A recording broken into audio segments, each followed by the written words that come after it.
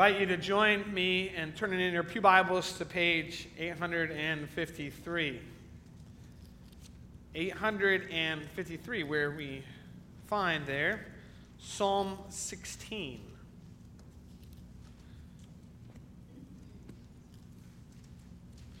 Before we read, I'm going to pray. Heavenly Father, pray that you would bless the reading and preaching of your word. We pray, Lord, that you would enlighten us by your Spirit. We pray, Lord, that you would make my meditations and the way you speak your word through me, Lord, a blessing to your people and to myself. May it be an encouragement. May it be grace and mercy to us. In Jesus' name we pray. Amen. Psalm 16, hear now the reading of God's holy, inspired, and infallible word. A Miktam of David. Keep me safe, O God, for in you I take refuge. I said to the Lord, you are my Lord. Apart from you, I have no good thing. As for the saints who are in the land, they are the glorious ones in whom is all my delight. The sorrows of those will increase who run after other gods. I will not pour out their libations of blood or take up their names on my lips. Lord, you have assigned me my portion and my cup. You have made my lot secure. The boundary lines have fallen for me in pleasant places. Surely I have a delightful inheritance. I will praise the Lord who counsels me. Even at night my heart instructs me. I have set the Lord always before me. Because he is at my right hand, I will not be shaken. Therefore my heart is glad, and my tongue rejoices. My body also will rest secure, because you will not abandon me to the grave, nor will you let your Holy One see decay. You have made known to me the path of life. You will fill me with joy in your presence, with eternal pleasures at your right hand. As for the reading of God's holy word, may he bless it to the hands, hearts, and minds of his people. Charles Wesley, I looked up a little thing about him, and one of the things I learned was that he was one of 17 children. I texted my wife that, and she said, no thanks. But it made me think, when we tell people that we're having 6 kids today, they're like, wow. But then, like, back in my great-grandparents' day, they'd be like, you're just starting? That great hymn writer, Charles Wesley, he wrote a hymn largely based on Psalm 16 entitled, Forth in thy name, O Lord, I go. And in this hymn, he says this. There's 5 stanzas.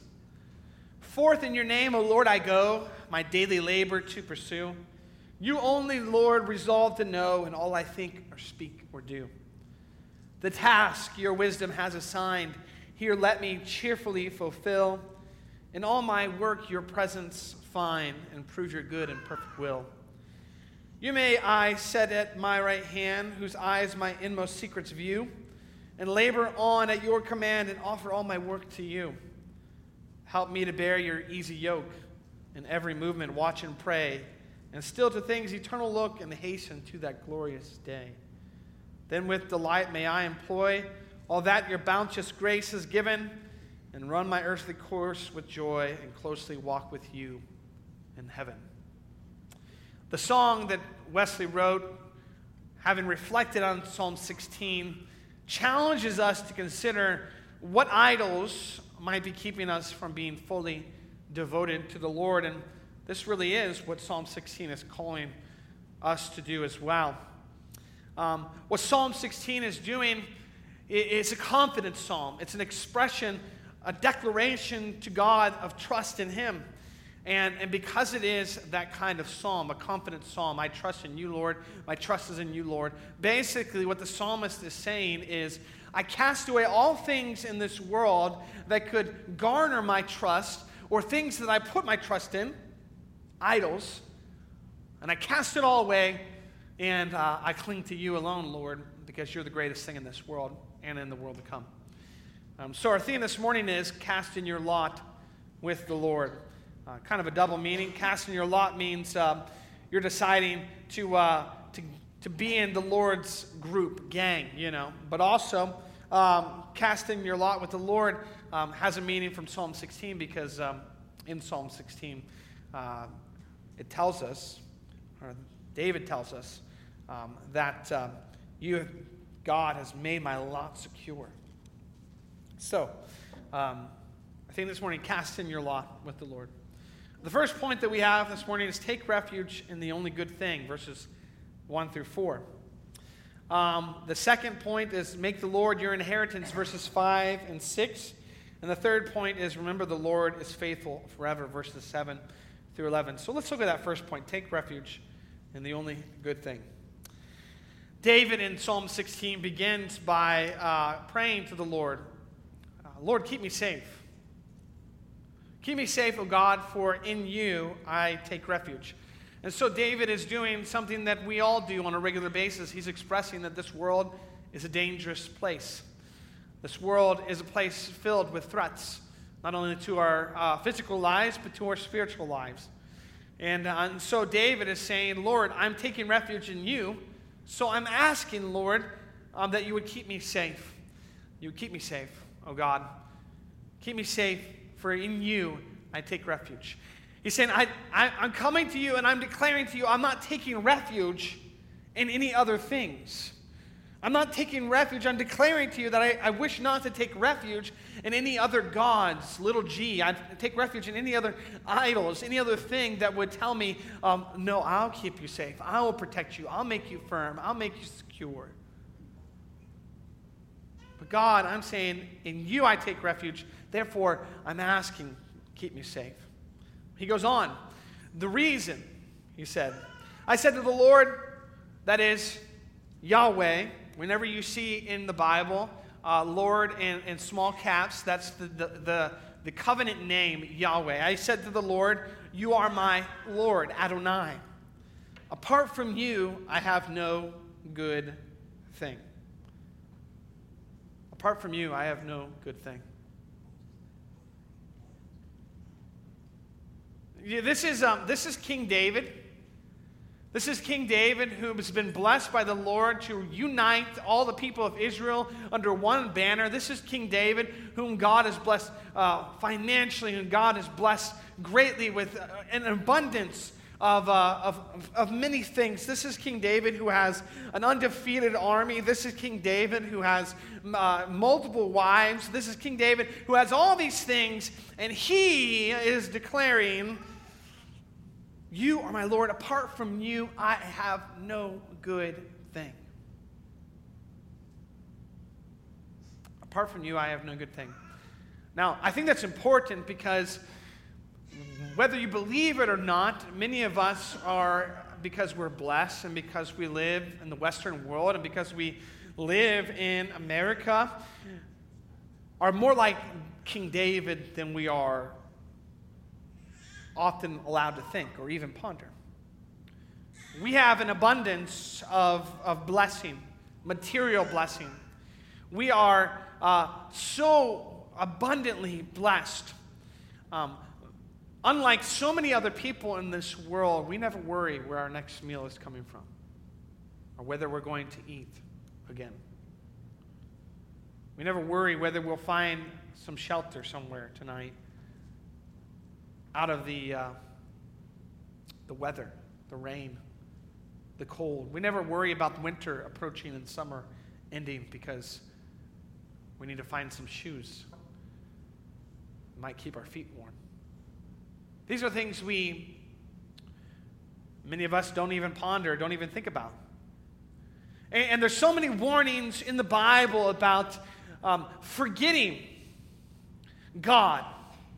In fact, one of the lessons that the God was teaching to the people of Israel in the wilderness was, when you were following me around, when I, as a cloud, a pillar of cloud by day and a pillar of fire by night, I was your Google Maps. You didn't think about where you were going because you followed where the cloud went. You followed where I took you. When I gave you manna that you would harvest in the morning and you would have enough for that day, you would eat that manna for that day. When I provided for you water out of the rock, when I helped you and all this time and kept you and provided for you, what I was teaching you was this: I'm the only good thing you have.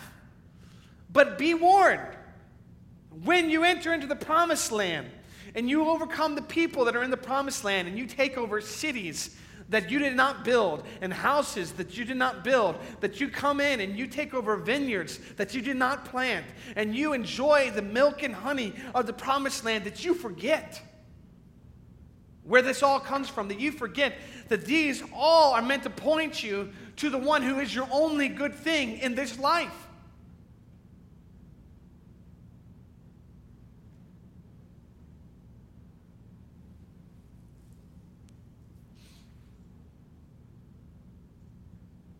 And when I read that, and when I think about that, I often think, how much have we, as a people who are so abundantly blessed, forgotten that apart from God, we have no good thing?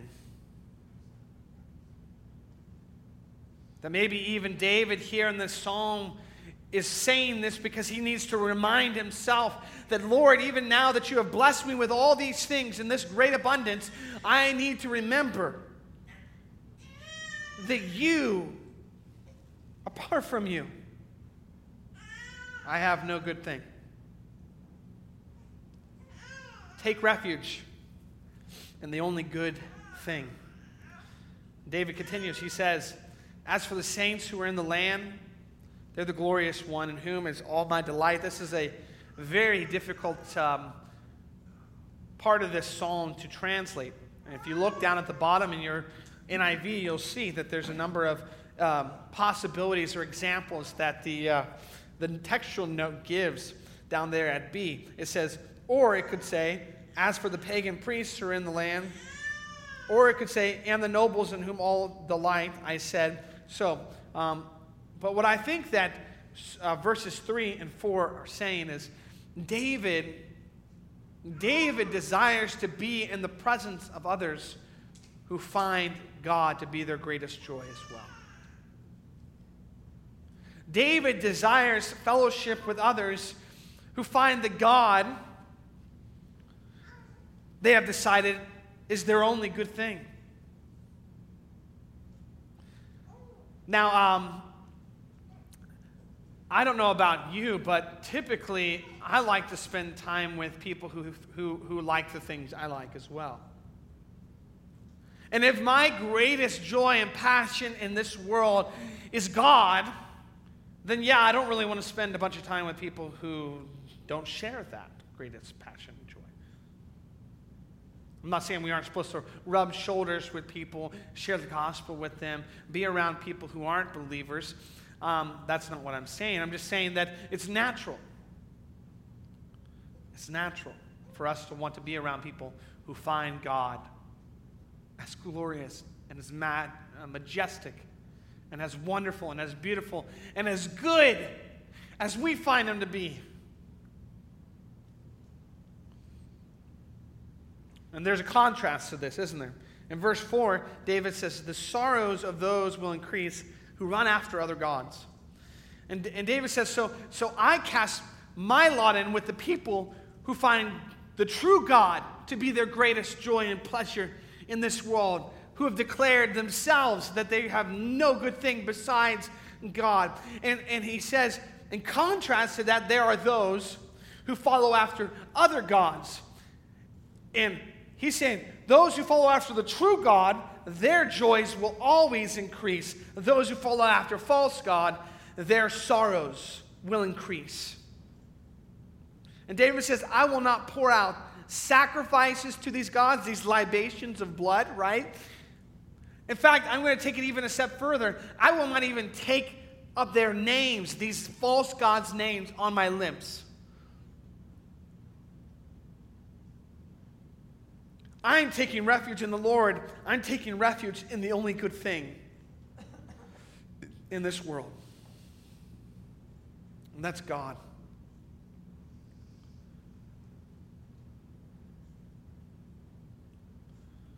I said to the Lord, you are my Lord. Apart from you, I have no good thing. What about the second point? Make the Lord your inheritance. So,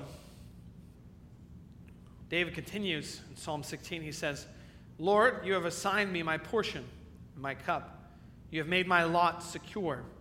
The boundary lines have fallen for me in pleasant places. Surely I have a delightful inheritance.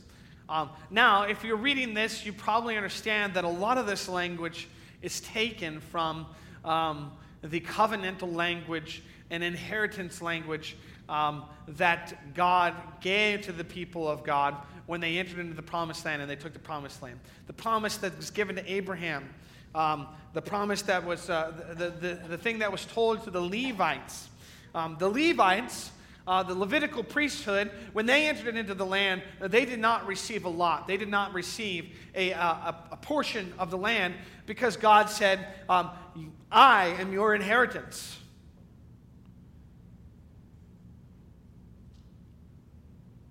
The tribe of Levi did not get a portion of the promised land because God wanted them to be a picture of what it meant to forsake all things in this world for God.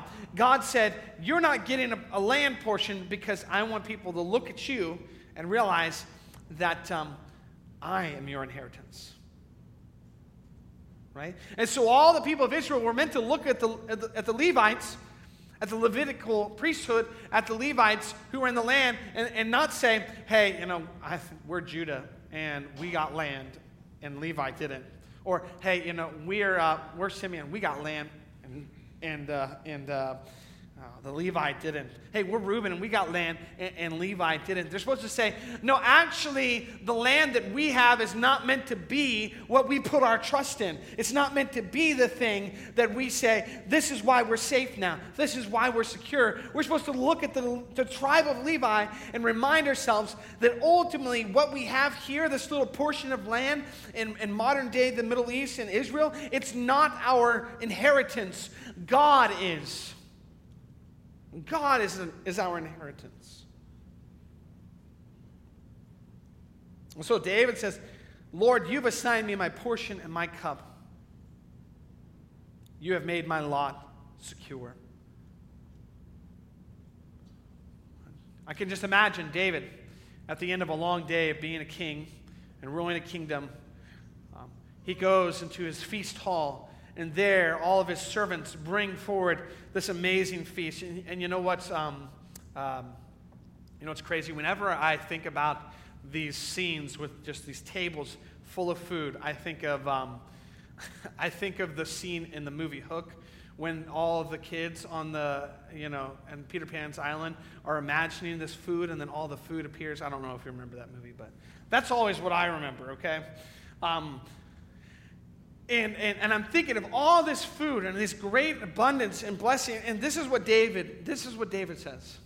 Lord, you've assigned me my portion and my cup. You've made my lot secure. I'm casting my lot in with you, Lord. All this stuff that is on this table before me, all this feasting that's going on right here, Lord, my portion, my cup, you are my portion. You are my cup. Lord, I desire to feast upon you more than I desire to have this beautiful food here in front of me. I desire to drink of you more than I desire to have this lovely goblet of wine. Lord, you are my portion. You are my cup.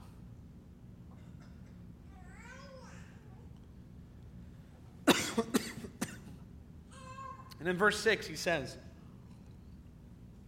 the boundary lines have fallen for me in pleasant places. Surely I have a delightful inheritance. So that brings to mind, of course, what I was talking about earlier, this land inheritance, right? But the word in Hebrew here for pleasant places is actually the same word that is used in verse 11 when it says, with eternal pleasures at your right hand. There's no Hebrew word there for places. In fact, it says, the boundary lines have fallen for me in pleasure.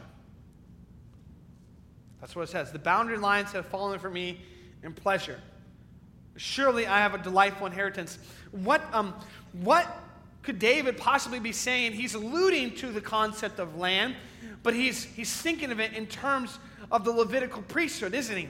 He's saying, Lord, you have boundary lined me in. You have surrounded me, Lord. You have kept me in. And what you're showing me, Lord, what you're teaching me is that you are my inheritance. That what I'm supposed to gain pleasure from, what I'm meant to enjoy, is you.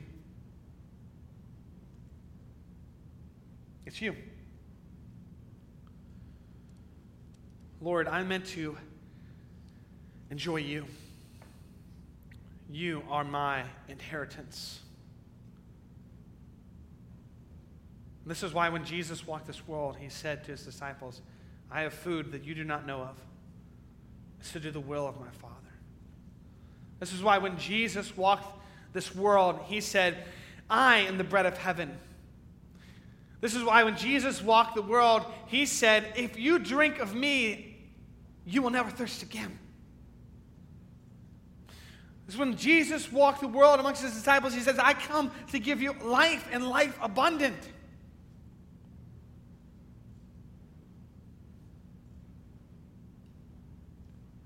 Because the Lord is your inheritance.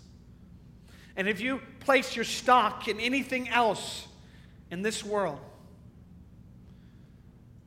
if you place your lot with anybody else, if you depend upon anybody else, you will find they do not come through. It will not come through. Make the Lord your inheritance. Cast in your lot with the Lord. The Lord is the one.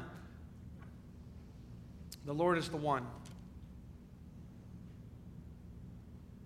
One good thing.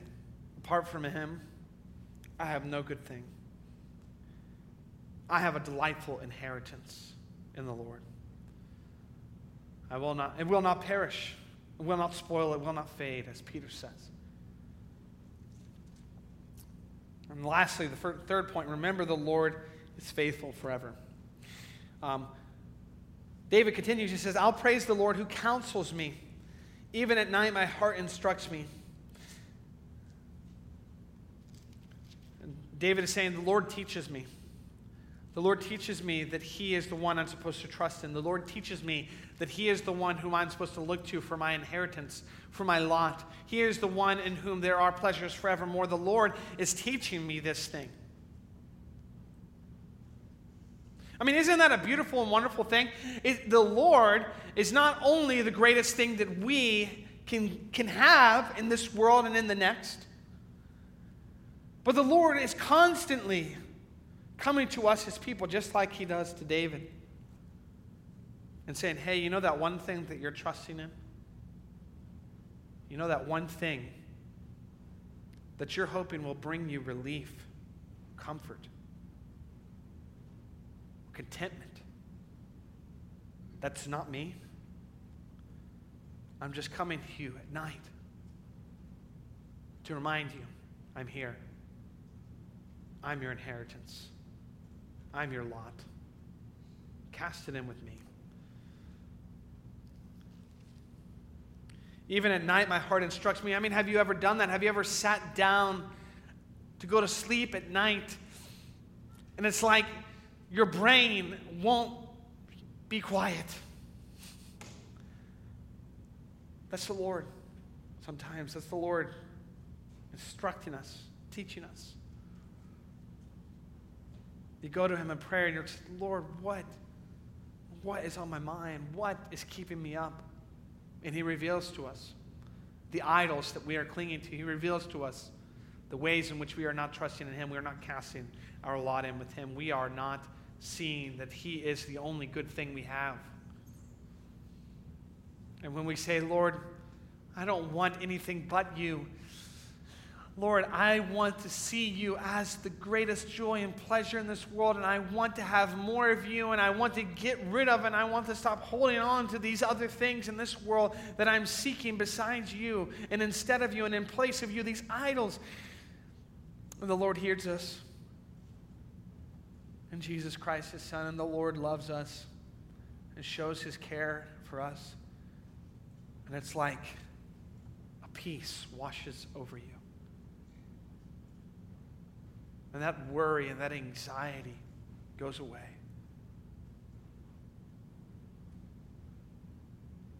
you go right to sleep.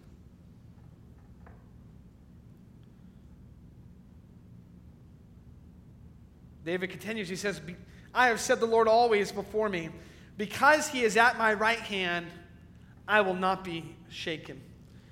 So in verse 1, David says, keep me safe, O God, for in you I take refuge.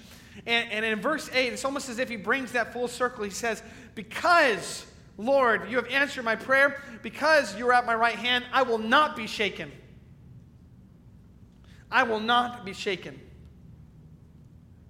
Because the Lord is with me. The Lord is keeping me safe. In verse 9, he continues, therefore my heart is glad and my tongue rejoices. My body also will rest secure, because you will not abandon me to the grave, nor will you let your Holy One see decay. You have made known to me the path of life. You'll fill me with joy in your presence, with eternal pleasures at your right hand. This portion of Psalm 16, verses 9 through 11, is actually quoted in the New Testament by Peter, the day of Pentecost, as a fulfillment of the prophecy of Jesus. Particularly this statement about you'll not abandon me to the grave, nor will you let your Holy One see decay, of the resurrection of Jesus. Jesus is this Holy One that will not see decay. So in some way, David is functioning as a prophet here, and he is seeing into the future as through a glass dimly. He's remembering the words of the prophet Nathan to him. The prophet Nathan came to David and he said, David, listen, you're going to sleep in the grave. You're going to go to be with your ancestors. But one day God is going to place on your throne a descendant of yours, and his kingdom will be forever. And David is saying, so someday in the future there's going to be a king that's not like other kings, because it'll be the end of secession. That this king will be a forever king. And so I don't really know what that means, but what I do know is that the Lord is going to bring a relative of mine to be seated on the throne, and this throne, this kingdom will be a forever kingdom. And so David writes these words. He pens these words. He pens these words of confidence in God. Lord, you will not abandon me to the grave, nor will you let your Holy One see decay. And so Jesus comes as a descendant of David. He lives, he dies, he's resurrected 3 days later, and he is the Holy One that does not see decay. He is the one who then is raised to be seated at the right hand of God, the Father, on the eternal kingdom of David, the eternal kingdom that is the kingdom of the new heavens and the new earth that is to come. And Jesus is that descendant of David who's seated at the right hand of God on a forever throne. And it is because of the perfect work of Jesus that David is going to be there on that resurrection day. That we're all going to be there on that resurrection day. That we can declare, Lord, you will not abandon me to Sheol. You will not abandon me to the grave. You know, my body might see decay. When the Lord comes again, it may be nothing but dust, but the Lord, you will take that and you will make it a glorious resurrection body.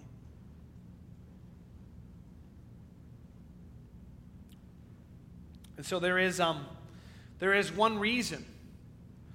There's one reason why David in this psalm is saying that there are so many options of things that we could cast our lot in with, or people that we could put our trust in, or things in this world that we could say, this will bring me pleasure, this will bring me fulfillment, this will bring me contentment. There are so many idols in this world which we could do that too.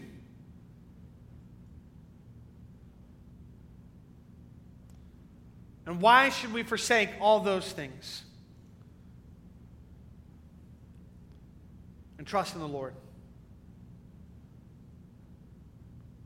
See that He is the only good thing that we possess. Say, Lord, you are my portion, you are my cup. Say to Him, you are my inheritance.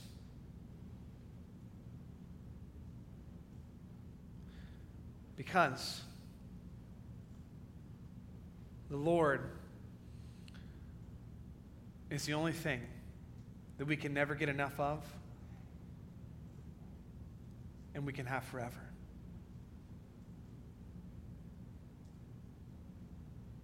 You see, one of the things that I was thinking about with this psalm this week as I was pondering and as I was learning and I was trying to wrestle with it and grapple with it was oftentimes we talk about the gospel as if the thing that people should desire that they would believe in Jesus Christ is that they get to have eternal life, right? Hey, you should repent of your sins and believe in Jesus. You know why? Because then you get to live forever, right? That's kind of how we sell it sometimes, right? That the reward that you get for believing in Jesus, for believing in Jesus and repenting of your sin is that you get to live forever, right?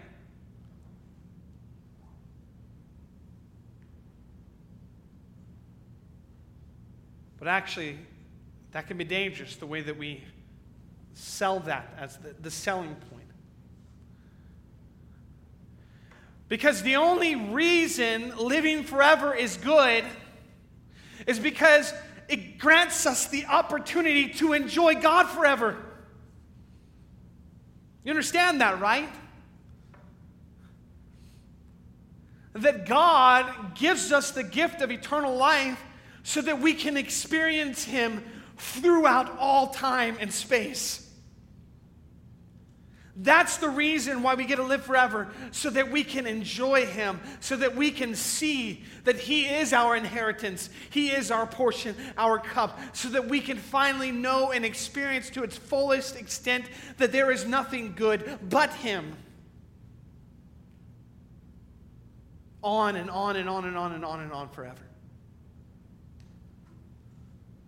And so when David here at the end of Psalm 16 says, Lord, you will not abandon me to the grave. You will not let your Holy One see decay. The reason why David is praising God for this is because David doesn't want his enjoyment of God to end.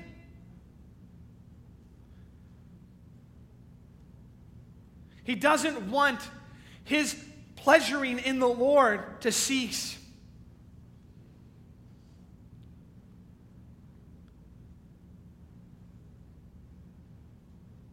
And oh, how great the grace of God is that He rewards us saints with forever life so that He can be our greatest joy and pleasure throughout that forever. Remember, the Lord is faithful forever. And part of the reason why we can know and trust that the Lord is faithful forever is because He's shown His forever faithfulness in Jesus Christ. In the resurrection of Jesus Christ, we have that great and wonderful promise that just as His human body is in heaven now, so will ours be. And the great and wonderful promise of that is that we get to enjoy God forever. Why is it that we should cast in our lot with the Lord? It's because all things that we might seek to replace the Lord with in this life are temporary and only end in destruction, only end in sorrows. But the Lord, we can never get enough of Him, and we can enjoy Him forever. So forsake all those things in this world, those idols, those false hopes, those broken cisterns. Cast in your lot with the Lord. And stay with Charles Wesley.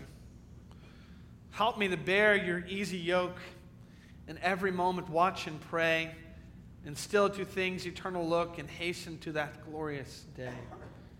Then with delight may I employ all that your bounteous grace has given, and run my earthly course with joy, and closely walk with you in heaven.